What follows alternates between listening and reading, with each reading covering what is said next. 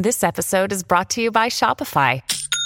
Forget the frustration of picking commerce platforms when you switch your business to Shopify, the global commerce platform that supercharges your selling wherever you sell. With Shopify, you'll harness the same intuitive features, trusted apps, and powerful analytics used by the world's leading brands. Sign up today for your $1 per month trial period at shopify.com/tech, all lowercase. That's shopify.com/tech. I know you want to know what I bought.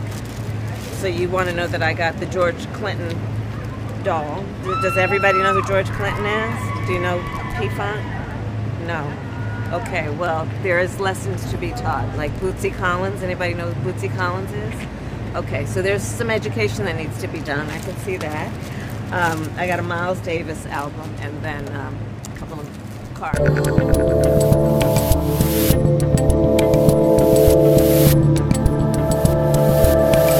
She's right about one thing. There is some education that needs to be done. Unfortunately, I don't think it's going to be coming from her.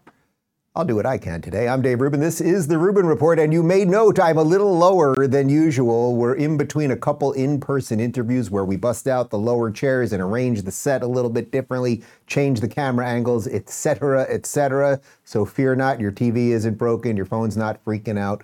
It's just how we're doing it today. I'll be back to my normal tabled self tomorrow. As always, guys, we're live streaming on Rumble, YouTube, and Locals. If you want to join us for the post-game show and keep this show independent, if you don't want me to turn into a corporate humanoid, what are they even at this point? You can join us, RubinReport.locals.com, and we've got post-game show, of course, as always. And today we're doing a Rubin Report community Q&A, and we're going to catch up on just a couple of the stories of the day that I wanted to hit on in no particular order. But I do want to start today on a bit of a somber note because one of my real heroes, like real heroes in life, and especially from the comedy world, passed away yesterday. Richard Lewis, who was a true comedy legend in America for 40 or almost 50 years. I remember seeing his first his first television appearance on the HBO Young Comics special hosted by Rodney Dangerfield. I probably saw it in about 1986 when I was like 10 years old. The guy was just so freaking manic and extemporaneous and funny. Most people in the last 20 years know him from Curb Your Enthusiasm and his constant sparring with Larry David. But anyway, I want to show you one. It's about a minute-long clip. This is truly one of the most joyous moments for me in all of the interviews that I've ever done when I got Richard to come to my house in LA and we sat down for an hour. It was just a pure joy. And here's just a nice moment. I won't get an award. I will get an award for playing Richard Lewis as himself, by himself, for himself, and only for himself, and for Larry David, and of course for you. It's the only reason I did Curb this year, because I knew you want. Because if I didn't do Curb this year, you wouldn't have had me on. And you were number 40 on that stand-up list. Forget the 40. 40. Listen, man, we could do this all day. I truly, I know that because I've heard you talk about this before, the piece of sort of linking to the people that matter to you, that have influenced you and all of those things. I know how valuable that is to you, and you absolutely are one of those people to me. And that's why I hunt you. I feel like I hunted you for the last 2 years. Well, that's very, it's hard for, here's the difference. You asked me something before.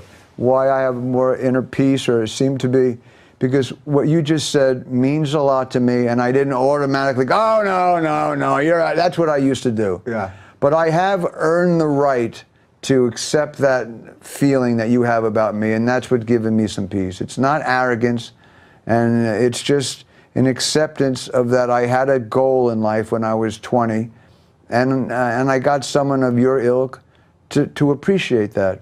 And that means the world to me.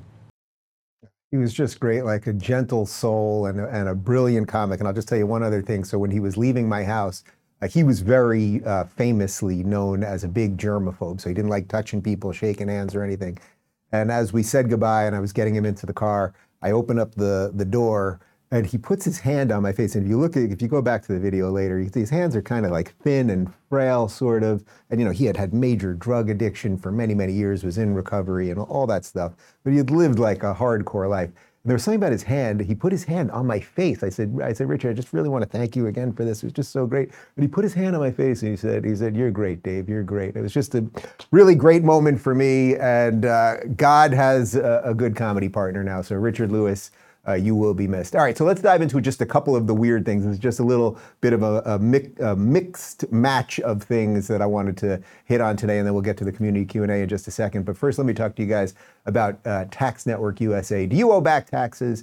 Pandemic relief is now over. Along with hiring thousands of new agents and field officers, the IRS has kicked off 2024 by sending over 5 million pay-up letters to those who have unfiled tax returns or balances owed. Don't waive your rights and speak with them on your own. They are not your friends. Ain't that the truth? Tax Network USA, a trusted tax relief firm, has saved over $1 billion in back taxes for their clients, and they can help you secure the best deal possible. Whether you owe $10,000 or $10 million, they can help you. Whether it's business or personal taxes, even if you have the means to pay or you are on a fixed income, they can help finally resolve your tax burdens once and for all. Call 1-800-245-6000 for a private free consultation, or visit tnusa.com/Dave. And now back to me. So, okay, I want to first dive into this little Twitter spat that's been happening between Mark Cuban and Elon Musk, and sort of Mark Cuban and Jordan Peterson, and Mark Cuban and a whole bunch of people. Mark Cuban, for some odd reason, a billionaire who has created multiple successful tech startups and the owner of the Dallas Mavericks, someone who capitalism and meritocracy has allowed him to live a life that really most people could only dream of living, to have the resources and power and money and houses and influence and all the stuff that he has. As we are watching DEI crumble and the woke stuff be exposed and all that, for some reason, the guy is just doubling down on it over and over and over again. And then he keeps getting into spats on Twitter with people, including me, who are usually pushing back respectfully, like, Mark, you don't really understand what DEI is. Why don't you use DEI when it comes to having maybe more white people on your Dallas Mavericks basketball team, if you really care about diversity, like, et cetera, et cetera.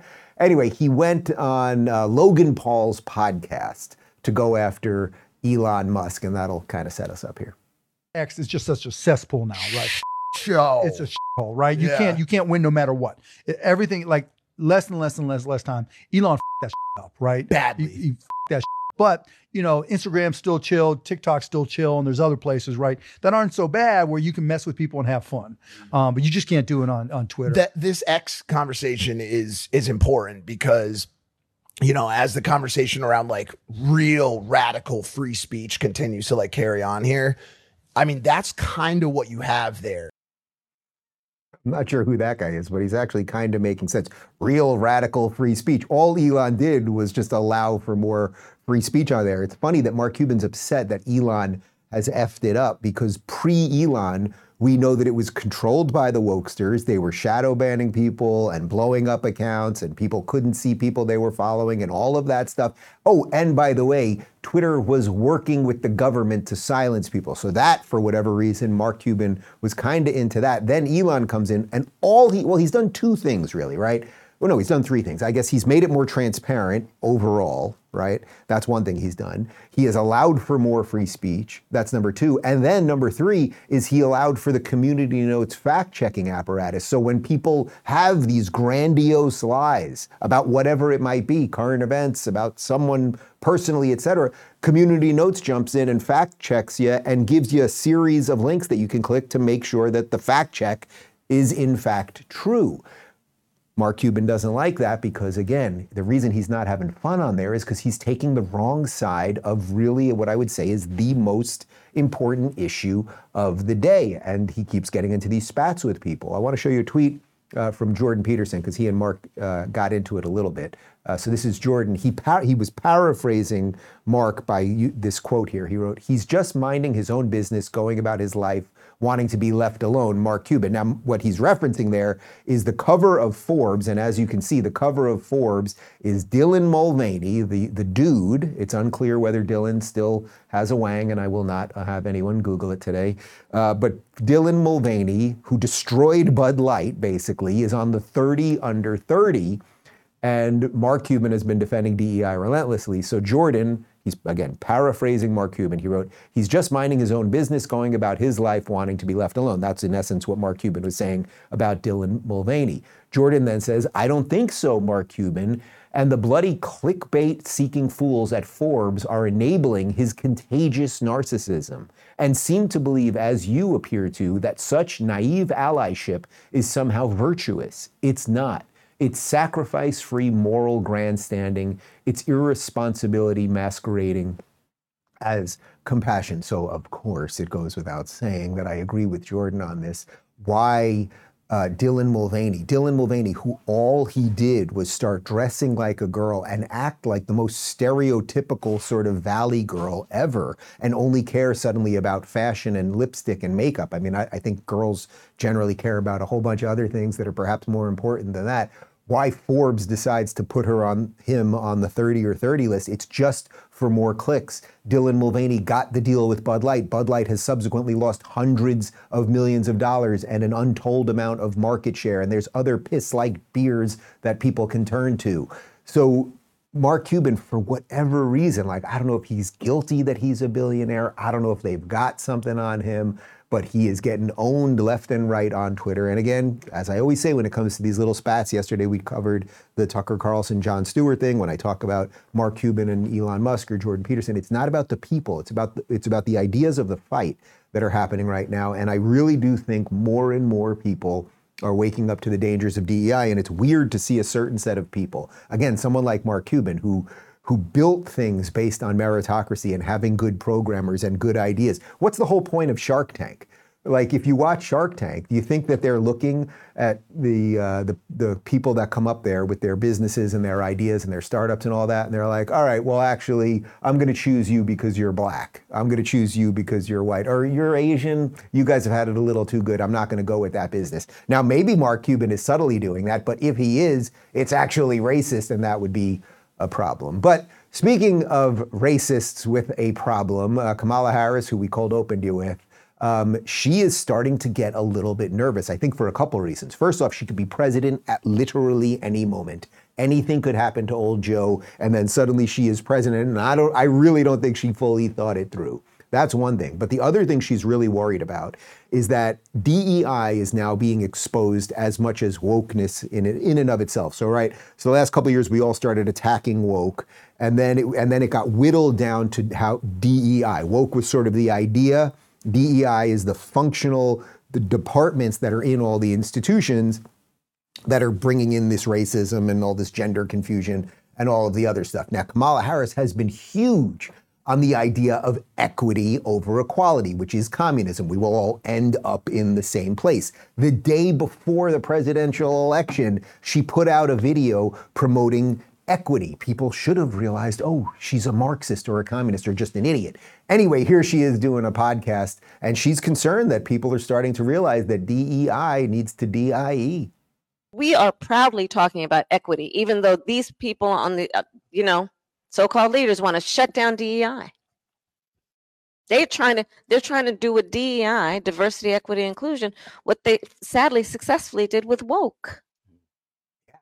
Quite an admission by her. We're starting to beat the woke, as we referenced in the show yesterday. The courts have sided with Ron DeSantis against Disney. More and more states are starting to have school choice because they don't want the woke shit in the public schools. And unfortunately, the teachers union still has a tremendous amount of power. So the word woke has started to become toxic. And now the next thing that's becoming toxic is these DEI departments that are in all the schools and corporations and everything else. We now know that people are waking up to it, and there are lawsuits all over the place, and it's quite spectacular. But if there's one thing that the left is good at, it's that they never sort of see reality for what it is. And that's what always allows them to continue that endless careen off the cliff. So you would think, let's say you were a decent lefty, you weren't a maniac, you didn't want cities to burn, you might look at some of the cities that your policies have been put in and been like, boy, maybe some of this stuff was a mistake. Maybe not jailing criminals was a mistake. Maybe allowing people to steal as much stuff from Lululemon and Best Buy, maybe that was a mistake. Maybe having fentanyl everywhere and kids chopping up, could any of this have been a mistake? But they never do the mirror thing, right? Like, these people someone needs to just go on Amazon and send millions of $2.99 mirrors out to progressives, and they could figure out what's wrong with everything. Anyway, here is a little more from Kamala explaining that progressive prosecutors have actually reduced crime. Every word she is about to say is the complete 180 from the truth. Having progressive prosecutors, for example, who can show what is possible and then show that it works and show that, frankly, it's not contrary at all to public safety. In fact, it is a better way. It is a very effective way, among other ways, to achieve public safety.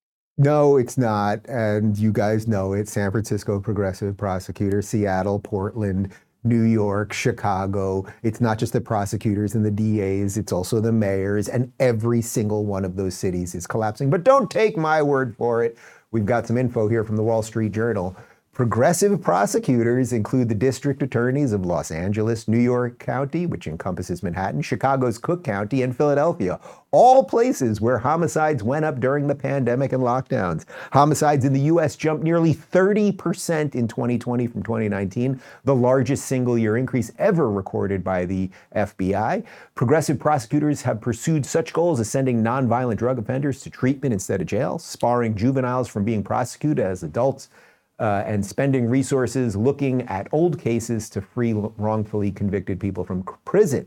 In San Francisco, crime overall has fallen since Mr. Bodine took office in 2020, but burglaries have gone up 45% in the past 2 years, and homicides rose by 37% in the same period. The city's homicide rate in 2021 climbed to 6.4 per 100,000 residents from 5.4 a year earlier. The national homicide rate in 2020, the most recently available, was 6.5 per 100,000. We barely need to go into the numbers on some of this stuff because everyone just knows it. Walk around New York City, it does not feel as safe. Go on the subway, it does not feel as safe. Any of these cities, the crime, the filth, the drugs. In some cases, the crime might not be going up as fast as it should be because so many people have left, so there's literally less people on the streets. One more from Kamala, because the Democrats, again, for all the things that they wreck, they somehow win elections. They've got a plan. They've got a plan to win this next one. Take a listen to this. Have under the federal work study program now allows students to get paid through federal work study to register people and to be nonpartisan poll workers.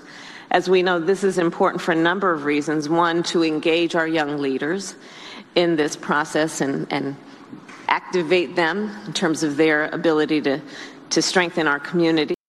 So they are going to pay young people to vote and to get other people to vote. And of course, she says nonpartisan there, but it will not be nonpartisan. And they are going to go to all of the young progressive Hamas supporters on campuses and get them to vote. And the idea that they're taking tax dollars, so that means they're like, I know they don't believe that money comes from anywhere and that they can cancel debt as if that doesn't, they're just moving debt, but they're going to take your tax dollars to then encourage other young people to vote. Now, I generally believe that if you're of voting age, you should vote. Hopefully you'd learn enough and be sort of have enough knowledge of the issues to vote in a proper way. That's a separate issue. It's not a problem to have young people vote, but the Democrats are going to pay people to vote. Do you think they're going to end up voting for Democrats or Republicans? You see how it works? Now, I've got to figure out a segue here because I'm going to AI robots from Kamala Harris. How about someone with very little intelligence to artificial intelligence? I think I made it work there. I saw this going around. John Cardillo, who's been on the show a bunch of times, tweeted this video out from a conference, I think in Las Vegas, the last couple of days, this AI conference. And check out this humanoid robot because they are a-coming, people.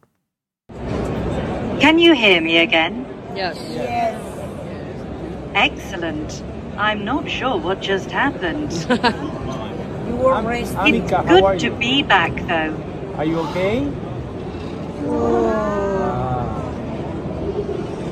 Do you want some wine?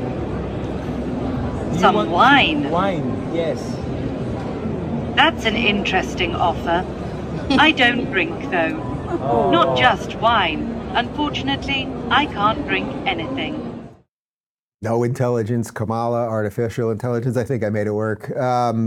These robots are coming. And if you saw the movie AI or if you read the book I, Robot by Isaac Asimov, or you saw the movie with Will Smith, or virtually any sci-fi Philip K. Dick book or anything. It's like they are coming, and we better watch out, because all of the sci-fi movies warned us what would happen once we brought robots in.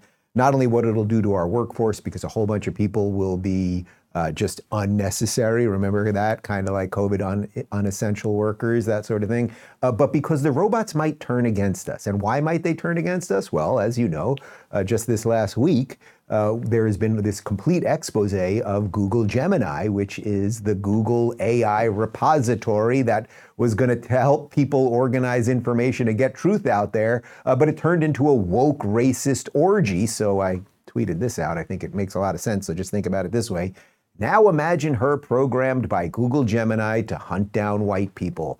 So we'd basically be in some very twisted version of Blade Runner. It would be sort of like a reverse Blade Runner. The robots would be hunting us down instead of us hunting the robots down. But it's all coming. It's all coming. And I just tease out some of this stuff in this show. As I said, it's a little mix match version of everything, because we better just start thinking about these things. We are literally building robots. Eventually these robots will be stronger than us. They will be smarter than us. They will be fed all of the wrong information. And why wouldn't they turn on us? Terminator, Skynet turned on, and that was a pretty bad day for the humans. I just want to do one other thing on Google Gemini, because there is some more information leaking out, and the Google CEO actually did put out a email. So let's take a look. 7 observations while reading the Google CEO email about Gemini. It gets off to a bad start with the use of problematic, a word used almost exclusively by political activists, corporate bureaucracies, and the progressive left. At a time when Google is being accused of being all three, setting this tone isn't helpful. But isn't his audience just Google employees? No, this was clearly written with the expectation that it be made public, probably vetted by a dozen people. The description of Gemini as formerly barred and marketing taglines sprinkled throughout are more clues that this was meant to be public. So why was Gemini problematic? Because its responses have offended our users and shown bias. This is stunning. It's totally divorced from the real problem and what people are actually mad about. Google focusing on not offending people instead of factual accuracy was what caused the problem in the first place. Then he promises to address these issues, but syntactically, these issues refer back to people being offended, not the actual problems. Vague language like this is meant to avoid accountability and dance around the real problem. This email was clearly written by a committee. If you boil down the second paragraph, it basically says we're working to fix it and we're already fixing it, but nobody's perfect, so we'll keep at it, and also we'll review what happened and we'll fix it. Frankenstein paragraph. We'll be driving a clear set of actions is the opposite of clear. How do you drive a set of actions, and why does the list of actions include recommendations? Again, more word soup, presumably designed to make the reader too tired and confused to be angry anymore. The last paragraph of an email like this is usually used to rally the troops. This one went with, we have an incredible springboard for the AI wave. I'm sorry, but this is cringe. Serious people in AI don't speak like this. It's out of touch to the end. Important note, emails like this are hard to pull off. Many people put in many hours to write this in an effort to fix a problem that wasn't their fault.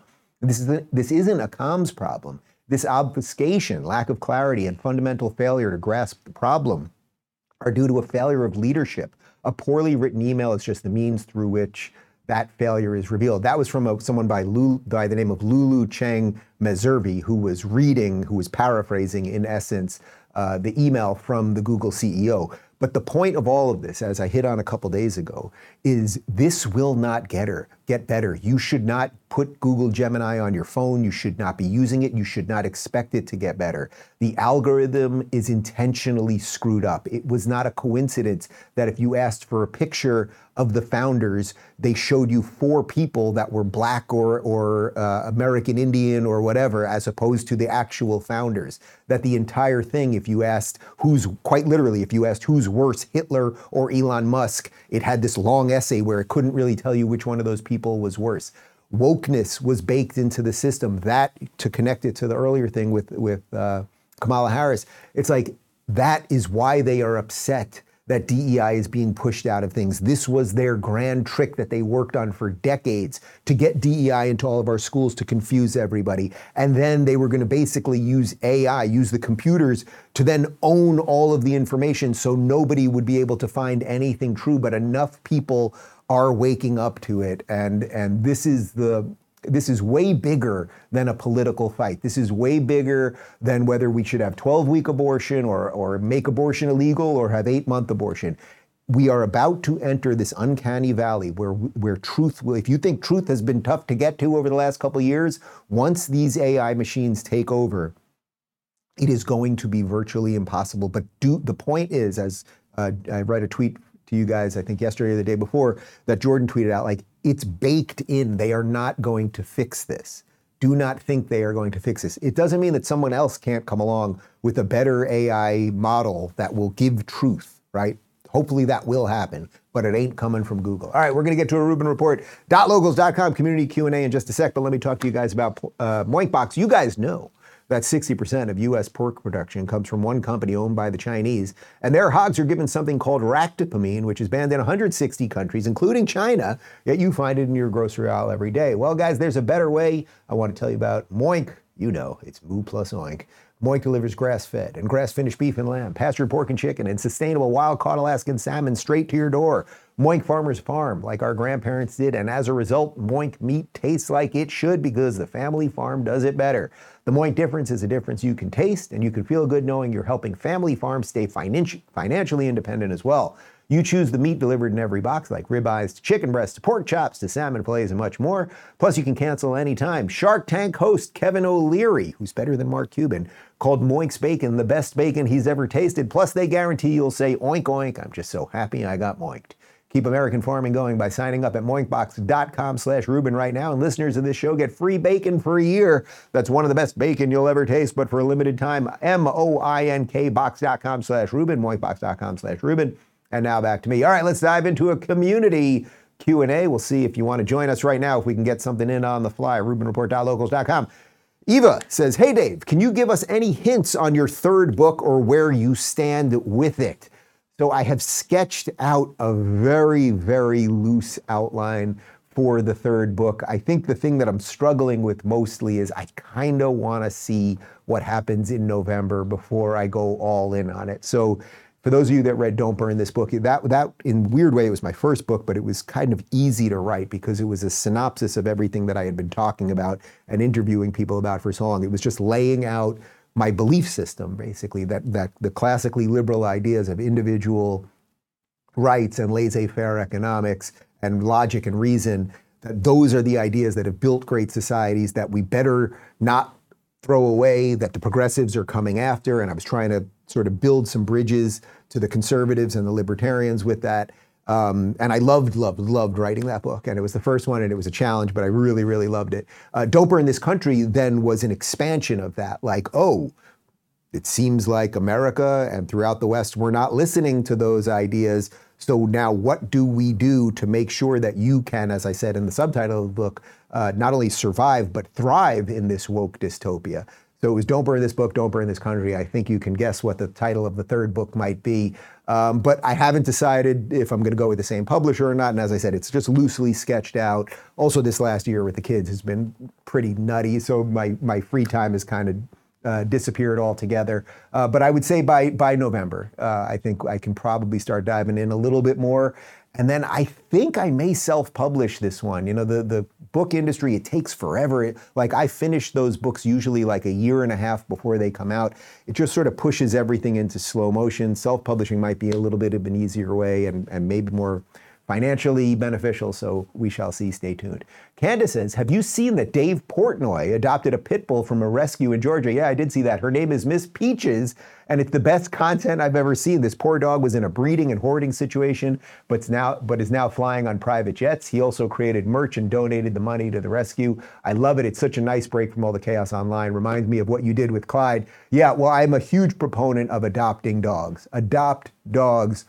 Don't get designer dogs. There are so many incredible puppies and older dogs that are in shelters near your house right now that need loving families. We adopted Emma originally way back when in 2006, and she was a rescue from Hurricane Katrina. And most of you know the story. She gave birth during the hurricane, was separated from the puppies. I bumped into one day when I had her in Central Park, one of her sons by total coincidence. And then like 13 years later in LA, that was in New York, 13 years later in LA, as Emma was in her last month or so. She was 16 years old. She had cancer. I posted this long Twitter thread about her, and the girl who owned her son Bernard, because they were found at St. Bernard's Parish, I think in Louisiana, in New Orleans, sorry, happened to move to LA, and we got Emma at 16 years old and Bernard, who was about 14. He was an old timer too. We got them together a couple times before she passed, which was just absolutely incredible. And then yes, Clyde also. Emma had just passed away right before the COVID lockdowns, but then as they were shutting everything down in LA, I saw a story online how they were going to start killing dogs at the shelters because they didn't have enough people to work there because of COVID. We didn't want to get a new dog yet, and I was supposed to be on a book tour for Don't Burn This Country, but then COVID happened. Anyway, I literally pushed my way in. They would not let me in, and I didn't have a mask, and I pushed my way in, and I grabbed Clyde, and he had this huge scar on him. They had just found him. They had already signed a thing that he was going to be put down that day, and I grabbed him, and I saved him, and now he's out there mauling iguanas, so life is good. Life is good. Shelley says, my county in Florida is booming. There is construction of businesses, homes, and apartment buildings everywhere. Is this happening all over, or are there pockets of growth in some areas? I know the Democrat-run big cities are crumbling, but what about other areas? Well, I can tell you largely, and I travel a lot in Florida, Florida is just booming across the board, and we have so much land here. You know, one of the issues that we have, I've talked about it a lot, I've even asked Governor DeSantis about it, is that we are suffering in some ways from our success. Florida has kind of three problems right now. House prices are up because so many people are moving here, right? So there is a tremendous amount of demand, and builders are building as fast as they can, but the supply hasn't caught up. So that's a problem. On the other hand, a lot of the OG Floridians are now getting huge amounts of money for their houses, and then they're able to move maybe into smaller things. So you see a lot of that. There's a ton of construction. There is an insurance problem in Florida because we have been hit by a couple massive freaking hurricanes over the last couple of years. And that, if you're going to live in a hurricane-related area, especially on the water, it just creates that. And then, of course, the other thing is that there is a traffic problem, especially in South Florida, but we are building. There are bridges going up everywhere. There are new roads going up. Like everywhere you go, you see all the signs of success. You see cranes everywhere. You know, if you go to a city and you see cranes all over the place, that place is on its way up. You don't really see that when you go to New York City or Portland or some of those places that are on the way down, like those blue cities. So Florida has plenty of room to build. DeSantis has moved up. I think when I talked to him last, there were 7 infrastructure projects throughout the state that were on 20-year timelines, that he moved them all up to 7-year timelines. So they're moving as fast as they can to build as much. And I would say that is a good set of problems. So if you're frustrated when you're in your car driving in Miami, it's like, know that it's because people want to live there and build a better society, and that's actually a good thing. Lynn says, since you're a movie buff, what remakes come to mind that you feel were successful, if not better? Oh, that's a tough one. Usually remakes are terrible. Yeah, some of the ones that came to my mind that I thought were great are The Thing by John Carpenter and Kurt Russell, Invasion of the Body Snatchers with Donald Sutherland's 1978, Heaven Can Wait with Warren Beatty in 1974, The Birdcage with Robin Williams, and The Champ with Jon Voight. Oh man, well, first off, The Birdcage, have you guys seen The Birdcage? You ever seen The Birdcage with Robin Williams and what's his name, the other gay guy? Oh, just so funny. Wait, something really funny happened with The Birdcage. So a couple, maybe like a year ago, I have a friend, he's a bit younger than me, and he told me he was gay, and I was like, all right, well, you should watch The Birdcage. He was struggling. I was like, you'll laugh. Maybe it'll give you some insight into something. I don't know. Because The Birdcage, if you haven't seen it, it's based on La Cage aux Folles, which is these 2 gay guys. One of them actually has a son. He was formerly married, and he's getting engaged to a girl. The girl's parents are these hyper conservatives. They live in South Beach, and they're running a drag club, and they have to put all these families together. It's a hilarious premise. The movie is absolutely brilliant. Robin Williams is incredible. Anyway, so I tell my friend, you should watch The Birdcage. I think you'll enjoy it, and maybe it'll do something for you. I don't know. Anyway, he's like, all right. He's like, then a few days later, he texts me. He's like, I watched it. I was like, I don't know. He's like, what are you talking about? It had nothing to do with being gay. It was scary. Like, what? And I was like, what? You watched The Birdcage? And he's like, yeah. And I was like, what was it about? And he starts telling me. I was like, I don't think you watched The Birdcage. He accidentally watched Bird Box. on Netflix, which is like somebody's blind in a forest or something. So he watches that for 2 hours. I'm telling him it's this big gay romp and he's going to love it and it's hilarious. And he watched Bird Box. Anyway, Birdcage is great. In terms of other remakes, trying to think. Can you think of any remakes that are good? They're never good. Like the original Willy Wonka is so much better than Johnny Depp Willy Wonka. What else is there? They remade Total Recall, which was completely unnecessary. That's the second one sucked. Yeah, but that's a sequel. That was a sequel. I don't know. We'll keep thinking throughout the show. But yeah, you're right. They're just give me new stories. You don't have to remake everything. And the other problem is that when they remake things, they end up losing some of the magic because things used to be made in Hollywood and it wasn't all just CGI. And now everything's turned into CGI, and that's not great. Mitchell says, I'm beginning to be a firm believer that if Trump were to win in 24, his succession plan is of the utmost importance. He'll have 4 years. We need a follow on 8 years of solid America First policy and agendas to make anything he accomplished stick. How can we shift the thinking from immediate Trump must win to thinking we're in a marathon here? That is a great question. And I also think it was one of the reasons that personally, I thought DeSantis was a better choice. You know, all the obvious reasons, but the subtle reason was the 8-year thing. We would have had 8 years of this where Trump is going one way or another, whether he becomes president. If he doesn't become president, we're screwed. And if he does become president, we might be screwed anyway, but he only gets 4 years out of it. And there's just so much that has to be done. Like if you're really going to drain the swamp and all of that stuff, you got to assemble the freaking all-star Avenger team. He has to figure out who's going to work for him. How are you going to do any of this stuff? Like the media attacks, are they going to release COVID-9? Like there's just so many problems there, and you have a limited amount of time. I think one of the problems actually with Trumpism right now is that it's so focused on him rather than sort of a cohesive set of ideas that I don't know that you really can plan. Trump is very good at responding to madness, right? He's very good at responding to the bullshit and the craziness and the media and all that. But that kind of locks you in the immediacy of now. And I totally agree with you. What I would love to see is a competent president in for 8 years to really fix this stuff. I don't know that we have the voters or the media or the wherewithal to make that happen. We shall see. Elizabeth says, what school subject are you most looking forward to teaching Justin and Luke? I can't wait to teach history, Daisy. Yeah, history for sure. For me, it's history, absolutely. Like, I can't wait to sit down with them. Kids like to sit down and learn about the Declaration of Independence and the Constitution, right? I would love to do that and then take them, when DC, now it's such a crap whatever to go to, but to go, to George Washington's house, which is right outside DC, or to go to Monticello, where Jefferson's estate, to go to the monuments and the memorials and all of those things and talk to them about how great this country is. And hopefully by the time, they're not even 2 yet, but by the time we're ready to have those conversations with them, or those beginnings of those conversations in, let's say 6 or 7 years, like hopefully the country has turned back a little bit the right way and they'll understand the importance of, if the country hasn't, they'll really understand why it was important that it was a free country at one time. But it's history for me for sure.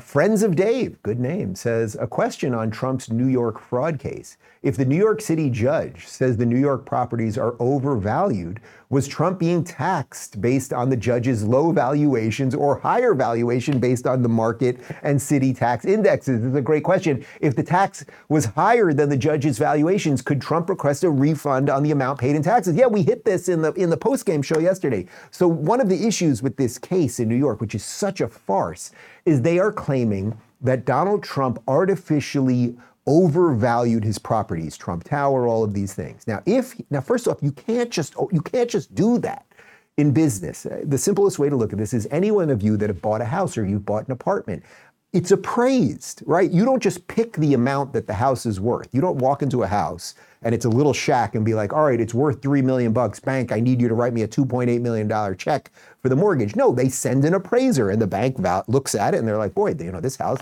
looks like it's about to fall down and it's next to a sewer and there's homeless people outside. It's not worth $3 million, it's worth 50 grand. That's exactly how it works with businesses too. So the idea that Trump just magically artificially inflated the prices on these things doesn't make any sense whatsoever. Even putting that aside, you're right. If, let's say he said these things were worth way more than they actually were worth, that means he was paying way more taxes than he should have been paying. So does New York State now owe Donald Trump money? Wouldn't that be the perfect ending to this idiotic story? So I guess we will find out some of that stuff, but it's just absolutely absurd. And the other thing is that they were trying to value, he has Mar-a-Lago, which is in Palm Beach here, and I've been there. And Mar-a-Lago's kind of old. It could definitely use a refresher, but it's on, what is it, like 17 acres? Can you check Mar-a-Lago? It's something crazy. It's on a huge amount of acreage right on the water there. You get 1 acre on the water over there, it's worth probably at least 20 million just for a knockdown house that you're going to rebuild. It's 17 acres. The things that one keeps in their brain, it really makes you wonder. They were trying to value it at like 40 million. It's probably worth like 200 million. Like, it's just so stupid the way they are going after this guy. And the more they go after him in these ridiculous ways, the more they fuel him. Had these cases not come out, had all of the New York nonsense and all that not come out, like, he probably would have disappeared. But you guys fueled the fire. Congratulations. David says, what do you think DeSantis should do as governor from now till the end of his term? Just keep going. Keep going. We are doing everything right in this state. I already addressed that there are some issues related to the functions of our success. We're building the Bright Line right now, so you can now take a train from Miami to Orlando. They're going to now send that all the way to Tampa, and then I think it'll start working its way down. So you'll be able to cross the entire state by public transportation. This is something that we did in Florida in less than a decade to build. California's been trying to do this for like 20 years, and it's cost several $billion, and they've barely laid any track. So we do things really well functionally here. We have to just keep doing that. I would say keep doing some of the things that will ensure that the original, those OG Floridians, that they don't get priced out of houses. As I said, some of them are just walking away with tons of cash, and then they can move to smaller things, but you don't want people priced out of their neighborhoods. Things like that. I would say keep looking for the new places to build. We don't want to take over the Everglades, but up north, if you were to fly from, say, Miami to Tallahassee, there's a lot of land up there. Down here, down south, we have the Homestead Redlands area. There's a lot of land. Let's just keep building and build a great society. Florida's got a lot of land. We have a beautiful situation geographically because we're a peninsula, so like we can protect our borders with our own Coast Guard, and then we've got to deal with the border with Georgia and Louisiana, and that's not such a big deal. Like, we can deal with a lot of the problems going forward, but make sure that our policing remains strong, which is strong all across the state right now. We have we have barely any blue cities at this point. Fort Lauderdale is kind of blue, and there is a little more homeless there. Like, let's just keep demolishing the Democrat Party, basically. And it's not so that we can become some crazy radical right-wing monarchy under King DeSantis. It's just so we can have a functional society here, kind of like, let's say, America in 1995. Joey says, got any plans to go on tour this year? I don't think this year. Probably the next actual tour wouldn't be till the next book is out. I am going to Israel for about 8 days in a couple weeks. I think March 11th or so. We're going to tape a whole bunch of stuff out there. I'm going to go to some of the kibbutzes where the attacks happened. I think I'm going to watch this 47-minute video, which I've heard is just, if you think you've seen horrible things, I've heard some things that are just beyond imagination. So I'm actually not really looking forward to that, but I'm going to just be on the ground. We'll have a film crew. We're going to try to interview Bibi, of course, and a couple of other people, and maybe some of the survivors and that sort of thing. And then we have some random bits of travel. We've been working on a European tour at some point. I think that's slightly delayed at the moment, but we're putting together a whole bunch of stuff. But I would say in terms of a real tour, like going across America again, we're probably looking at 25 on that. Gamma says, Dave, what are your thoughts on how some Gen Z influencers dress on social media? Are you saying the Gen Zers aren't all in a nice shirt and jacket like me? I think you're talking about like the OnlyFans type girls that are just, or all these people on YouTube, they're just showing a lot of boob. It's all about the boob. It's a whole different show. You know what I mean? If I do that. Yeah, I mean, it's funny to me actually that these Gen Z influencer types, that they, if you watch some of these shows, they get in these things, they got the boobs up and all that stuff, and it's like, people watch that, but there's a lot of naked people online too, so why would you have to do that to, I don't know. I guess be you, but grow up, something like that. Mello says, did you know that the illegal crossers invading the U.S. are for the purpose of packing the House of Representatives, strategically adding and placing 7+ million residents in dominant blue counties will tilt or move 10 plus seats to those counties. De facto control without a single voter. Trump is right again, deportation before 2030. So Trump has been warning about this. Many people have been warning about this. You might think it's odd that in certain places they let illegals vote, or you might also think it's odd that you wouldn't have to have an ID to vote, but that is literally what the state of California has. I've told you guys this many times, but when we voted in the recall, which I was thrilled to vote for Larry Elder in the recall, I took my whole team. We all went together to the polling place. When I got there, by default, I just took my ID out. Like, it was just like, oh, I'm walking up to a guy. He's got a bunch of papers here. I got to show, and the guy literally was like, freaked out. And then he knew. He was like, Dave Rubin, you have to show me ID. But they didn't want to see the ID. They didn't want to see the ID. Why would you want to bring in people?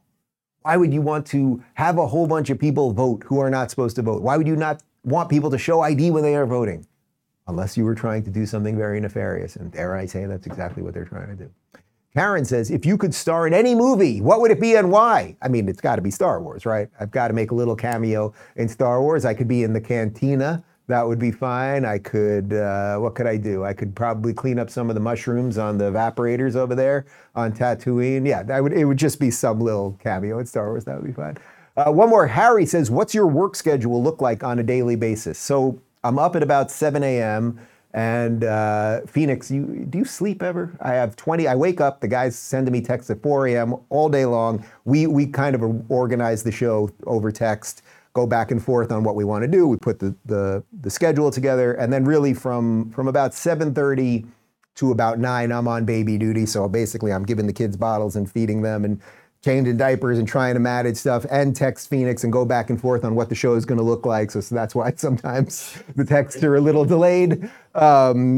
So that's like my first hour and a half of just kind of putting the show together, thinking everything through, but dealing with the kids. Then as long as the weather's nice, which it's been really nice over the last couple of weeks, we take the kids out for a walk for usually about 45 minutes with Clyde.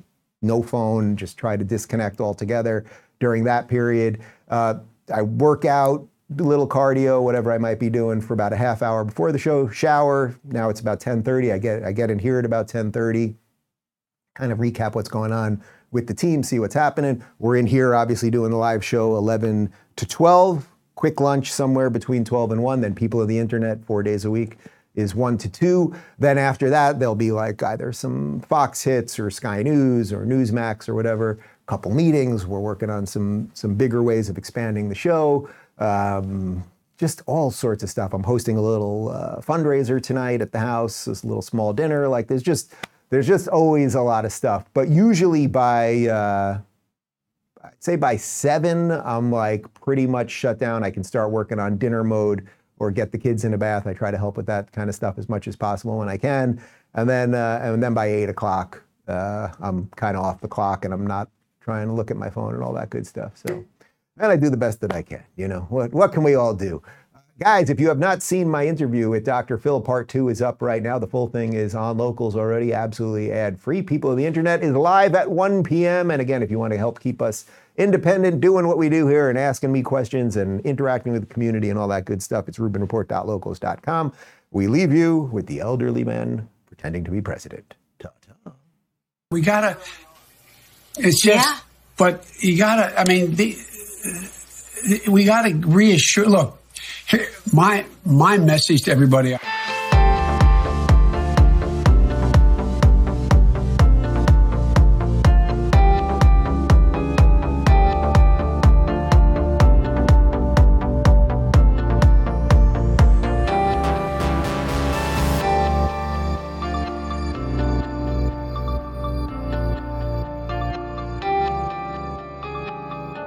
Thanks for tuning in to The Rubin Report. You can watch the show live every weekday at 11 a.m. Eastern and 8 a.m. Pacific on Rumble, Locals, and YouTube.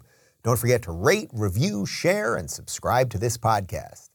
And you can join me for the post-game wrap-up every day after the show at RubinReport.locals.com.